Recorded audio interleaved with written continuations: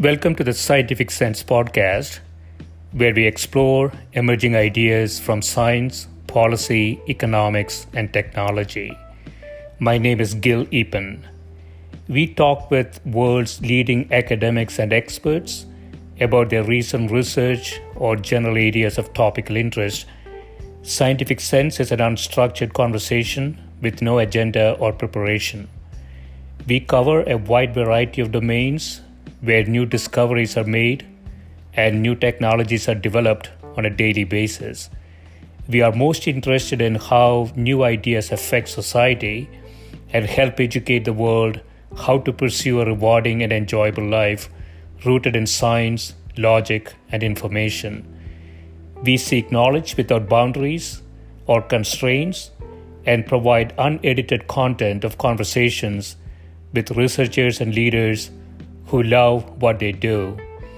A companion blog to this podcast can be found at scientificsense.com, and this podcast is available on over a dozen platforms and directly at scientificsense.net. If you have suggestions for topics, guests, and other ideas, please send them to info@scientificsense.com, and I can be reached at gil@eapen.info.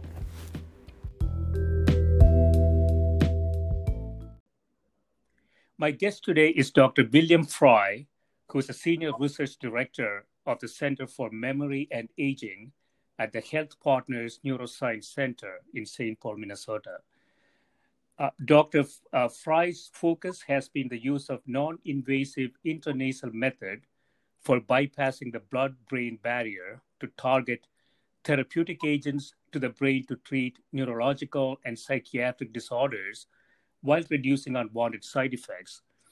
These conditions include mild cognitive impairment, stroke, traumatic brain injury, post-traumatic stress disorder, multiple sclerosis, Alzheimer's disease, Parkinson's disease, and other brain diseases. He is also a faculty member in the graduate program in neuroscience at the University of Minnesota. Welcome, Bill. Thank you so much, Gil. It's great to be here. I want to sort of rewind time a little bit and go back to one of your papers from 2009. I know that you have been working in this area for a long time, and this paper is entitled Intranasal Delivery of Cells to the Brain, in which you say the safety and efficacy of cell-based therapies for neurodegenerative diseases depends on the mode of cell administration. We hypothesized that intranasally administered cells could bypass the blood-brain barrier by migrating from the nasal mucosa into the brain and the cerebrospinal fluid. Before we set off, Bill, if you could kind of briefly describe what the blood-brain barrier is and why it exists, and why we have to actually get through it sometimes. Sure. The brain is our most important organ. Not that we could live without many of the different organs that we have. Yeah. But the brain controls the functioning, really, of all the other organ systems. And for this reason, we as humans and other animals as well have evolved a specialized barrier that protects the brain from things that we might be exposed to from the environment. So when you eat things or drink things or get things, injected into you that go into your bloodstream, substances by almost any route, those substances can easily go to your liver, your kidneys, your heart, and your lungs. Yeah. But the brain is protected by this blood-brain barrier. And it only allows really small molecules and generally things that are fat soluble, what might be soluble in olive oil, for example, to pass through from the bloodstream into the brain. Yeah. Now, of course, there are certain carriers in this blood-brain barrier that allow the brain to take up certain specific substances. But this is very good because it does protect the brain from things that we might ingest that otherwise would rapidly damage the brain, or things that we might inject or what have you into the body. unfortunately, when it comes to treating brain disorders that can be very serious, like stroke or Alzheimer's or Parkinson's, et cetera, the blood-brain barrier then becomes a problem because it limits the kinds of therapeutic agents or drugs or biologic therapeutics that you might be able to use to treat those disorders. Right. And that is really the major reason why it has taken us so long to develop effective treatments for these brain disorders.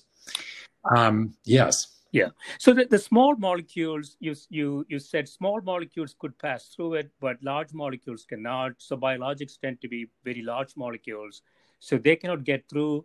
But the typical small molecule chemistry, those things can get through.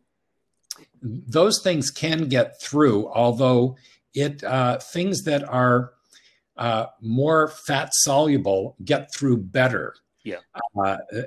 And there are certain small molecules. When we say small, really to get through the blood-brain barrier, many of these molecules need to be less than about 500 molecular weight. That means they're really pretty small. Yeah. Now, recently there's been some reevaluation of the blood-brain barrier, and people are starting to realize that there are things that are bigger than that can in fact get through the blood-brain barrier. So fortunately, in 1989, when I was thinking about how to get around the problems of the blood-brain barrier, and I was quite frustrated about it, I went to sleep one night and I had a dream which actually changed the direction of my research and gave me a clue to how to deal with this problem of the blood-brain barrier. And in the dream, I was arguing with other scientists, and I was telling them that I thought the way to treat Alzheimer's and other brain disorders, degenerative brain disorders, was with the natural therapeutic proteins that our body makes, things like nerve growth factors and insulin, that could signal brain cells to repair worn out parts and provide more energy to brain cells. And when I said this to other scientists in my dream, they all said, well, it's not going to work because of the blood-brain barrier. And that's when I remembered something that I think everyone knew in the 1980s, which is that sometimes harmful things would get into our nose and would actually cause damage to the brain by traveling from the nose to the brain along the nerves involved in smell. An example of this would be people who swim in polluted water and get amoebas in their nose and die of amoebic infection of the brain. So when I woke up, I was quite excited by this. And before I even did experiments, I actually wrote and filed a patent application about intranasal delivery of neurologic agents to treat brain disorders. And that is what led us in the direction of starting to seriously look, first in animals and then in humans, at bypassing this barrier by giving therapeutics intranasally. Yeah. So when you were doing this 2009 paper, were you specifically looking at insulin, or were you looking at more generally how to deliver agents into the brain? Well, we first looked at insulin before 2009. We actually started thinking about insulin in 2001, and I received a patent on the use of intranasal insulin to treat Alzheimer's and Parkinson's. And then I actually, with the insulin, I did not do animal studies. I actually contacted Dr. Suzanne Kraft, who is also a PhD like me. But I contacted her because I had seen that she had an interest in insulin and Alzheimer's. And so I met up with her at a scientific conference and took her aside and told her that I had developed this intranasal method for delivering insulin to the brain, which could bypass this blood-brain barrier. At first, she wasn't clear on why I wanted to do it intranasally, but we sat down and had a conversation, and she also became very excited about this. And she, fortunately, had collaborators who were physicians who could then head up a clinical trial.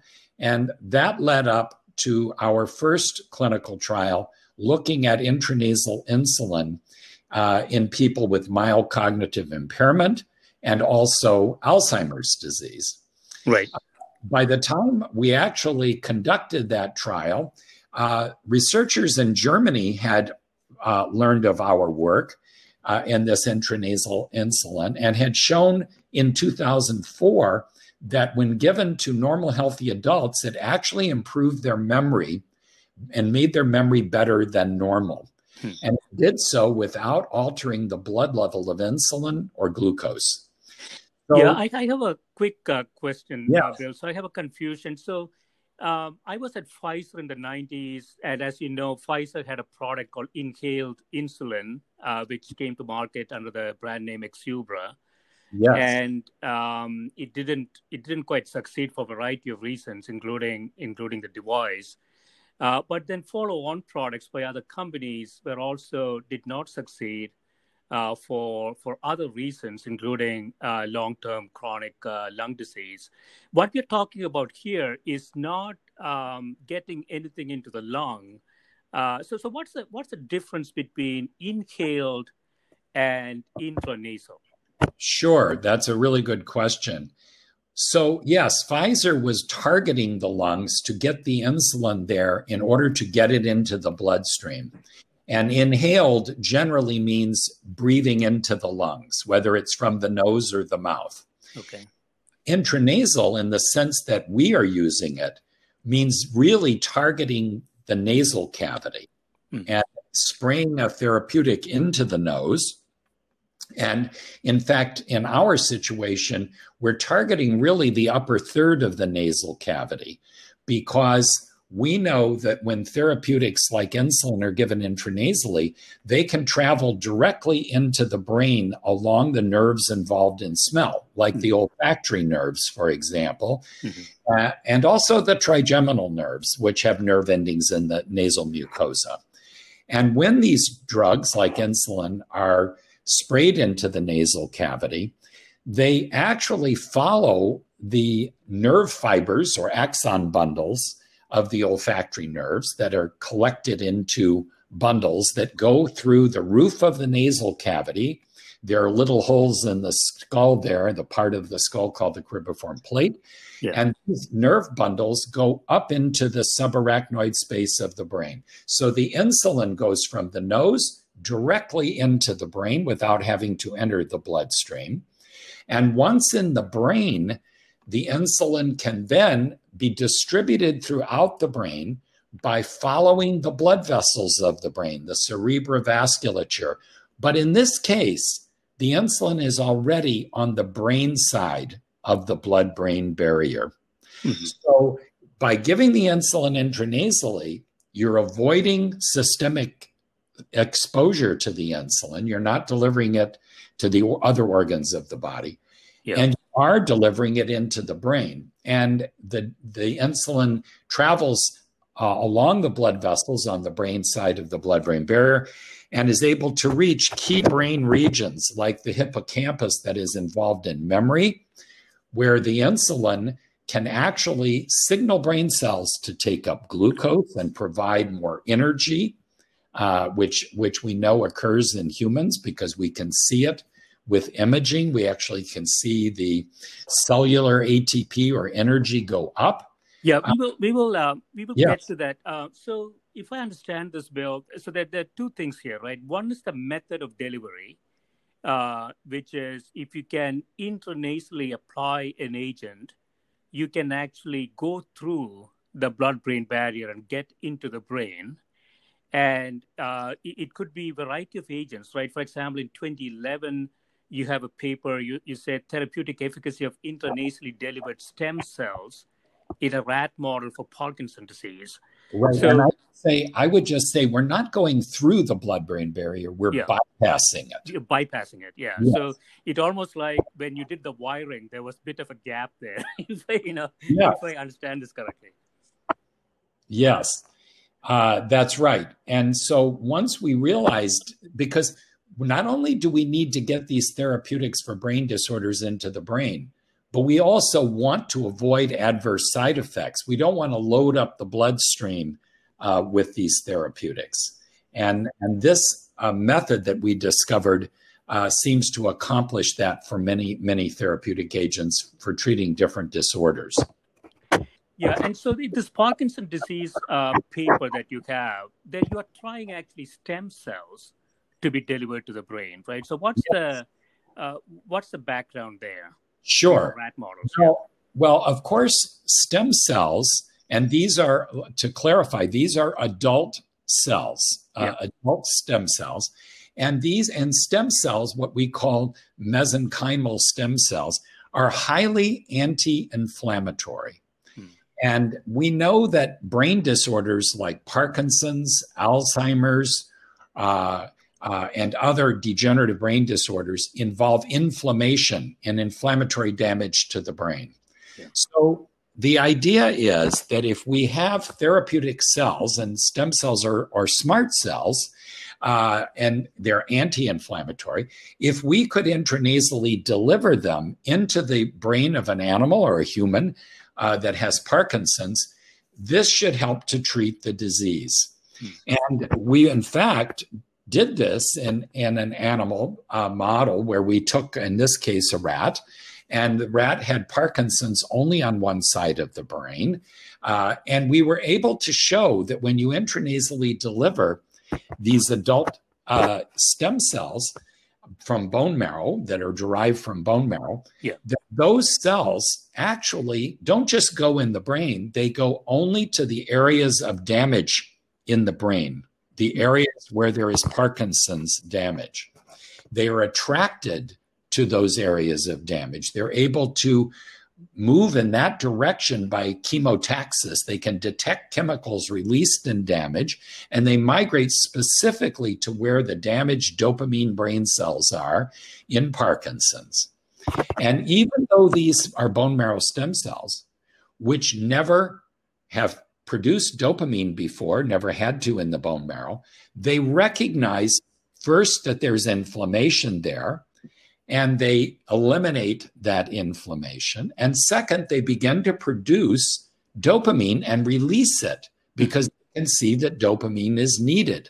So this is a way of delivering these little stem cell doctors directly, not just to the brain, but to the damaged areas of the brain, so that they can then use their capabilities to actually treat the disorder. So we saw in this model, not just that we eliminated the inflammation and we released the dopamine, but that over a period of 2 weeks after the stem cell treatment, that the animals began to recover their ability to move very significantly. So the action, there are two actions. One is the reduction of inflammation, and the other is almost like a repair that is being done, right? So another paper you have in 2013, specifically about, again, intranasal stem cell, adult stem cell treatment for neonatal brain damage, where you're showing long-term cognitive and sensory motor improvement. This work, this work was not work that we did. So once we published, first of all, in the Netherlands, Cindy van Veldhoven is the stem cell researcher there, who first showed that intranasal stem cells would treat neonatal brain damage and neonatal ischemia. And she and her collaborators published, I think, the paper you're referring to, whereas our stem cell work was done by Dr. Lucina Danielen in Tübingen at the University Hospital of Tübingen, where she carried out this Parkinson's study that we just discussed. Okay. And I don't know who the authors are of this one, Bill. So intranasal insulin to treat and protect against post-traumatic stress disorder. And here you're looking at 26 healthy adult men minutes before they were exposed to some sort of social stress test, in a placebo-controlled double-blind between subject designed significantly. So could you describe a bit about the design of that study? Sure. So first of all, as I mentioned, we had developed intranasal insulin, and we had found in clinical trials and trials that were done by initially well, by a number of different groups, that it improved memory safely.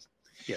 Now, in Germany in 2008, Dr. Boehringer and his colleagues took adult men and carried out a clinical trial where these men were exposed to stress.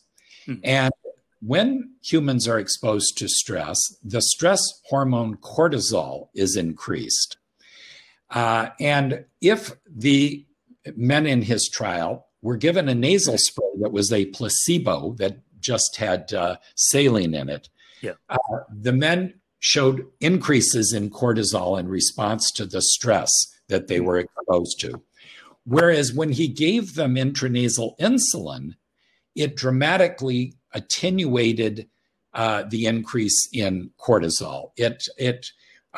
There's an entire process that begins in the brain and then in the hypothalamus and sends signals to the pituitary and then to the adrenal glands. And this then results in the production of cortisol in response to stress. And this entire process was greatly reduced in men that had been given intranasal insulin. So I wrote a paper about providing the strategy for using intranasal insulin to treat post-traumatic stress disorder, in part based on the work that had been done in Germany. And this has not been done in men who actually have PTSD yet. Right. That's something that we are looking forward to doing. Yeah, so let's talk about insulin a bit more. So intranasal insulin treatment, both for neurodegenerative diseases, but also traumatic brain injury. Yes. And I believe there is, so if you think about the whole system now, I believe there's a term coined type 3 diabetes of the brain for Alzheimer's. Well, yes. So after we and others showed that intranasal insulin could improve memory, first it was shown in Germany by Christian Benedict, Jan Born, and many others in their groups, that intranasal insulin given to normal healthy adults actually improved their memory to make it better than normal. And then Dr. Suzanne Kraft and I reported intranasal, and others, Mark Rieger and others, showed that intranasal insulin improved memory in people with mild cognitive impairment. Even a single dose, a single treatment would improve memory within 15 minutes. And then a number of other trials were carried out. And what's our understanding of the mechanism there, Bill? Is it that, just like type 2 diabetes, is it sort of an energy problem in the brain? Yes. So in type 2 diabetes, you have what is called insulin resistance. Yeah. In type 1 diabetes, you have a simple deficiency of insulin being produced because of by the pancreas. Right. So in adult onset diabetes, there is not enough insulin signaling, functional insulin signaling taking place in the body as a whole. And therefore, cells are not being told to take up glucose the way they should be. And therefore, the blood level of glucose rises because glucose isn't being taken out of the bloodstream into the cells. And of course, with type 2 diabetes, sometimes people are treated by injecting subcutaneously insulin into the body, which goes into the bloodstream, that then tells the cells take up blood sugar, and that helps to treat that disorder. Now, realize, that insulin was developed in the 1920s by Eli Lilly. Yeah. So before that, people who had diabetes did not live very long. We know, for example, that in 1900, the average lifespan for women was about 50. And so when insulin was developed in the 1920s and later as it became available for treating people with type 2 diabetes, then people who had diabetes could live longer. And when you have diabetes, that doubles your risk for getting Alzheimer's disease, because in Alzheimer's disease, the brain has insulin resistance, and there is not enough insulin signaling in the brain to tell the brain cells to take up glucose in key brain regions like the hippocampus. And therefore, brain cells are starved for energy. Now, we can see this in brain scans of people with Alzheimer's. There is a kind of brain scan called a PET scan, an FDG or glucose PET scan. Yeah. And if you look at normal healthy adults and you look at the brain lights up. You see glucose being taken up into the brain and providing energy. But in people with Alzheimer's, the brain is almost dark. So there is not sufficient uptake of glucose and not enough brain cell energy. Without that energy, brain cells cannot replace parts as they wear out and the cells degenerate, and they cannot carry out normal functions like memory, Right. But insulin does many good things in the brain, and that is just one of them. So insulin resistance in type 2 diabetes, Bill, that is, correct me if I'm wrong, the body has the insulin, but the body's not able to use it properly, right? Is that what's happening with insulin resistance? Well, yes, although the receptors for insulin are not functioning normally. But we know that with people who have type 2 diabetes, that they are helped. Many of them are helped by taking insulin. Yeah, but is it sort of overloading the body with insulin so that, you're giving more insulin to get more insulin signaling? Yeah. Just as with intranasal insulin, we are providing more insulin into the brain. Right. To help the brain not only produce more energy, which we can also see by imaging in living people that more energy is produced, but also insulin is required for maintaining nerve connections and for doing many other things in the brain that the brain needs to stay healthy.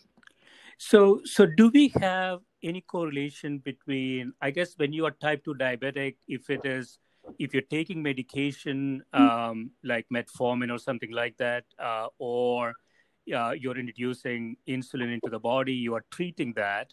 But is there any correlation to untreated type 2 diabetes and Alzheimer's? Well, yes. Having type 2 diabetes doubles your risk for Alzheimer's. Okay. We know. But that's true, even with the fact that diabetics are obviously being treated peripherally. They're outside of the brain. They are taking medications that are helping them with their diabetes. But so that doesn't get into the brain, though, right? That's one of the issues. Well, it might get into the brain, but it's not solving this problem. Yes, some of it might reach the brain, but Okay. People are looking now at intranasally delivering not just insulin as we have done, but other diabetic drugs. Yeah. So the intranasal, the improvement in memory with intranasal insulin has led to newer studies with drugs like GLP-1, which is another diabetic drug. And people are also looking at metformin, and Right. some of these they are looking at intranasally as well.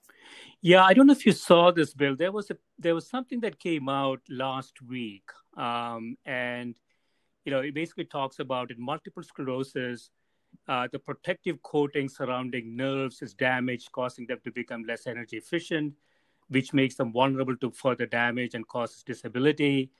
This is something out of University of Edinburgh, and basically the bottom line here is that they're saying MS could be treated using a diabetes drug, pioglitazone.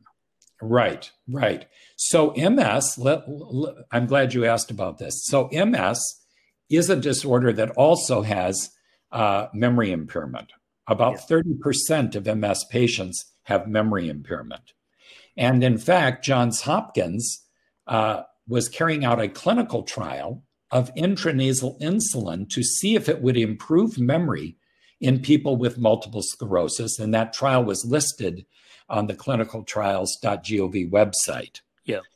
But the most important thing that I will tell you about MS is you sort of summed it up a minute ago. We know that the big problem in MS is failure to keep the nerves myelinated.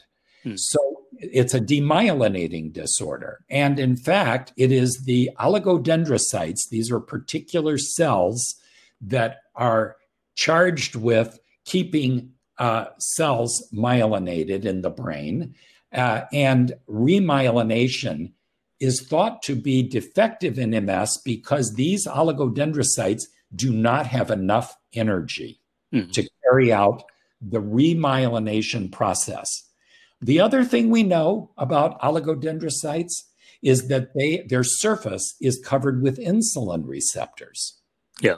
So you would expect that intranasal insulin could signal those cells through their insulin receptors and help them take up glucose and produce more energy so that they would then be more effective at carrying out remyelination.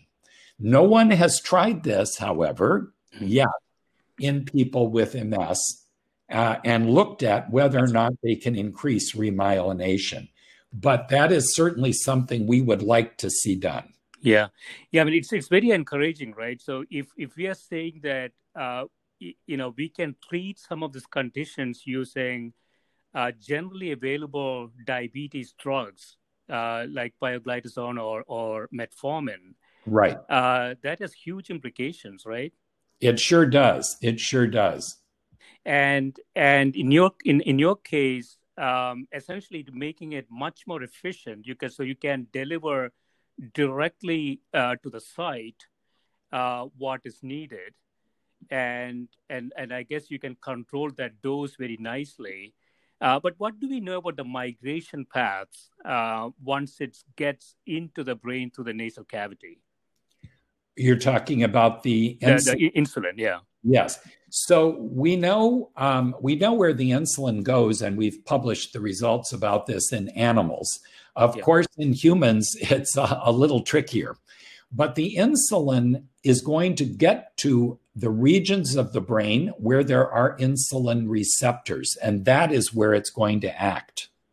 So once the insulin reaches the brain, it will act on cells that have insulin receptors. And as I mentioned before, if we take normal, healthy adults, you can actually use magnetic resonance imaging, MRI, but use a phosphorus 31 label, and you can see that the high energy phosphate compounds showing increased brain cell energy go up after intranasal insulin. And that has already been reported in humans in the literature. And we see both sort of a tactical benefit in terms of memory, but I guess more studies are needed to conclude on sort of strategic effects, right? Can we actually treat Alzheimer's in this manner? Right. We obviously need a lot more studies. Also, let me tell you that another thing that we've learned is that the actual devices that are used to deliver the insulin to the brain are also important. And Dr. Suzanne Kraft recently completed a trial and published the results where she discusses and talks about issues involved in these nasal spray devices. So we not only need more research and a better understanding of all the things that insulin is doing in the brain, but we also need better devices for targeting the insulin intranasally so that we actually successfully deliver it in a uniform manner to the brain. Right, yeah. I don't know if it's possible, but in the very long run, you could imagine a very small device implanted, right? That could be programmatically, delivering sufficient amount of insulin. You could. Also, there are various formulations that you might be able to use to provide, a more sustained release from the nasal mucosa as well. Alzheimer's is a complicated disease. There are people who have a gene alteration in the what's called the ApoE gene. It's a gene that carries cholesterol. Yeah. And if you have type 4 of this gene, you're at higher risk for getting Alzheimer's. If you have type 2, you're actually at reduced risk for getting Alzheimer's. And type 3 is what the majority of people have. Yeah. And in fact, intranasal insulin, regular insulin, does not improve memory in people who have type 4 ApoE genes. But if you use long-acting insulin intranasally, it has been shown to improve memory in that population. So, there are obviously a lot of details and complications involved in the story. Yeah. Just like type 2 diabetes, I guess this would be, if at all, it would be a chronic treatment regimen, right? I mean, yes. Right? Yeah. Yes. Right now, most trials are administering the insulin twice a day, once in the morning and once in the evening intranasally. Yeah. And of course, most diabetics inject their insulin twice a day as well. Right. Yeah, I want to talk a bit about a very topical item, Bill, which is COVID-19. Sure. And don't want to scare anybody, but you say that in addition to its adverse effects on the lungs, COVID-19 can also rapidly transport into the brain, leading to problems with oxygen sensing and difficulty breathing. We have heard anecdotally, and also now that's sufficient data, I think, in terms of loss of smell and other type of symptoms. Yeah. So what do we know about this, and what can we do? Yes, I'm glad you brought this up. So first of all, I think your audience will know that COVID-19 accumulates in the nasal cavity, in the nose. Yeah.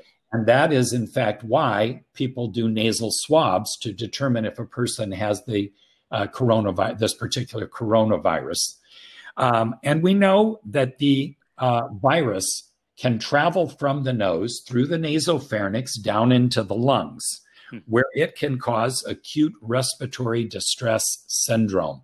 And this can damage the lungs quite severely in some people, and obviously increase their risk of dying in that way. Yeah. But it has been known since the 1900s that viruses that get into the nose can often also transmit directly from the nose to the brain. And they can, in fact, follow these same nerves that we've discussed earlier, the olfactory and trigeminal nerve pathways, from the nose into the brain. And of course, the virus is very inflammatory, and it can lead to what's called a cytokine storm. The cytokines, in this case, being very inflammatory peptides or proteins. Yeah. And inflammation in the brain damages the brain. Now, other coronaviruses have actually been shown directly to go into the brain in humans. We know, for example, that if you go back to 1918 and the very critical flu pandemic that occurred then, where millions of people died worldwide, that the people who got infected with the 1918 pandemic virus, who did not die, often went on decades later to develop brain disorders, in particular Parkinson's disease, or a Parkinsonian type disease. So I think it is quite likely, let me just say, we also know that there can be acute neurologic problems that occur in people who have the coronavirus infection, and those have been reported in the literature. Yeah. So it's quite likely that this coronavirus will also be able to transport into the brain. And it would be sort of naive for us to assume that there may not be long-term neurologic consequences of the COVID-19 infection in people who get the infection and survive the acute infection. One sort of analogy to this, other than the 1918 flu pandemic, we know that children who get chicken pox get over the chicken pox. Mm-hmm. The virus remains in the body. Right. And years later, people can develop shingles. based on the same virus that they had as a child. So I think this is something that we need to be aware of as a real possibility here. Obviously, we cannot know for sure what is going to happen years later until we get to years later. And the virus, the pandemic only started, at least in the US, in 2020. Yeah. So we don't have absolute proof that this will happen, of course. But I think that this is really important because, number one, I've already told you that stem cells, adult stem cells, let's say from bone marrow, are highly anti-inflammatory. Yeah. So one possibility would be that we could actually intranasally deliver adult anti-inflammatory stem cells into the nose where the virus is. Mm-hmm. These stem cells would be like fire trucks chasing the inflammatory virus up the same nerve pathways into the brain. So I think that the intranasal stem cell treatment that we've developed and that people around the world are looking at right now in animal models of disease and finding effectiveness there. Yeah. I think that this might be a possible way to actually help treat the inflammatory virus or the inflammatory cytokines from the virus that reach the brain. And this is also important from a policy perspective. Yeah. We hear so much now about, children are not very susceptible to dying from coronavirus. You hear people saying this. Or young adults might get the virus, but they might just have a mild case. Yeah. Well, before we decide that it's okay for children or okay for young, healthy adults to get this virus, we need to consider the possibility that even if they survive it, even if they don't have major adverse side effects at this time, that doesn't mean that out in the future, this exposure won't have serious consequences for them. And I think that our governors and federal administration people need to keep that in mind when deciding how significant it is for people that are young to be exposed to this virus. Yeah, I mean, the politicians have 4-year horizons for making decisions. Yes. And it may not quite fit with the disease pattern. So from a policy perspective, what I'm hearing, Bill, one thing is this idea that we can get to herd immunity by infecting 60% of the population in the absence of a vaccine is a non-starter, right? Yes, I think so. And even after, what you're saying is that even after somebody recovers, whether it is asymptomatic, mild symptoms or otherwise, there has to be some sort of a monitoring system in place. Because yes, if we can pick it up early enough, what you're suggesting is that there might be ways we can intervene with it. That's exactly right. You said it better than I could. And I am concerned because you hear so little about the neurologic consequences. Now, researchers in Spain have done an amazing job reporting about the acute neurologic consequences of this COVID infection in the brain. And I think that's very encouraging. And I know that we have researchers here in the United States who are certainly looking into what's happened in the brains of people who have had this infection. But I think that the public in general and the policymakers are not thinking that far ahead.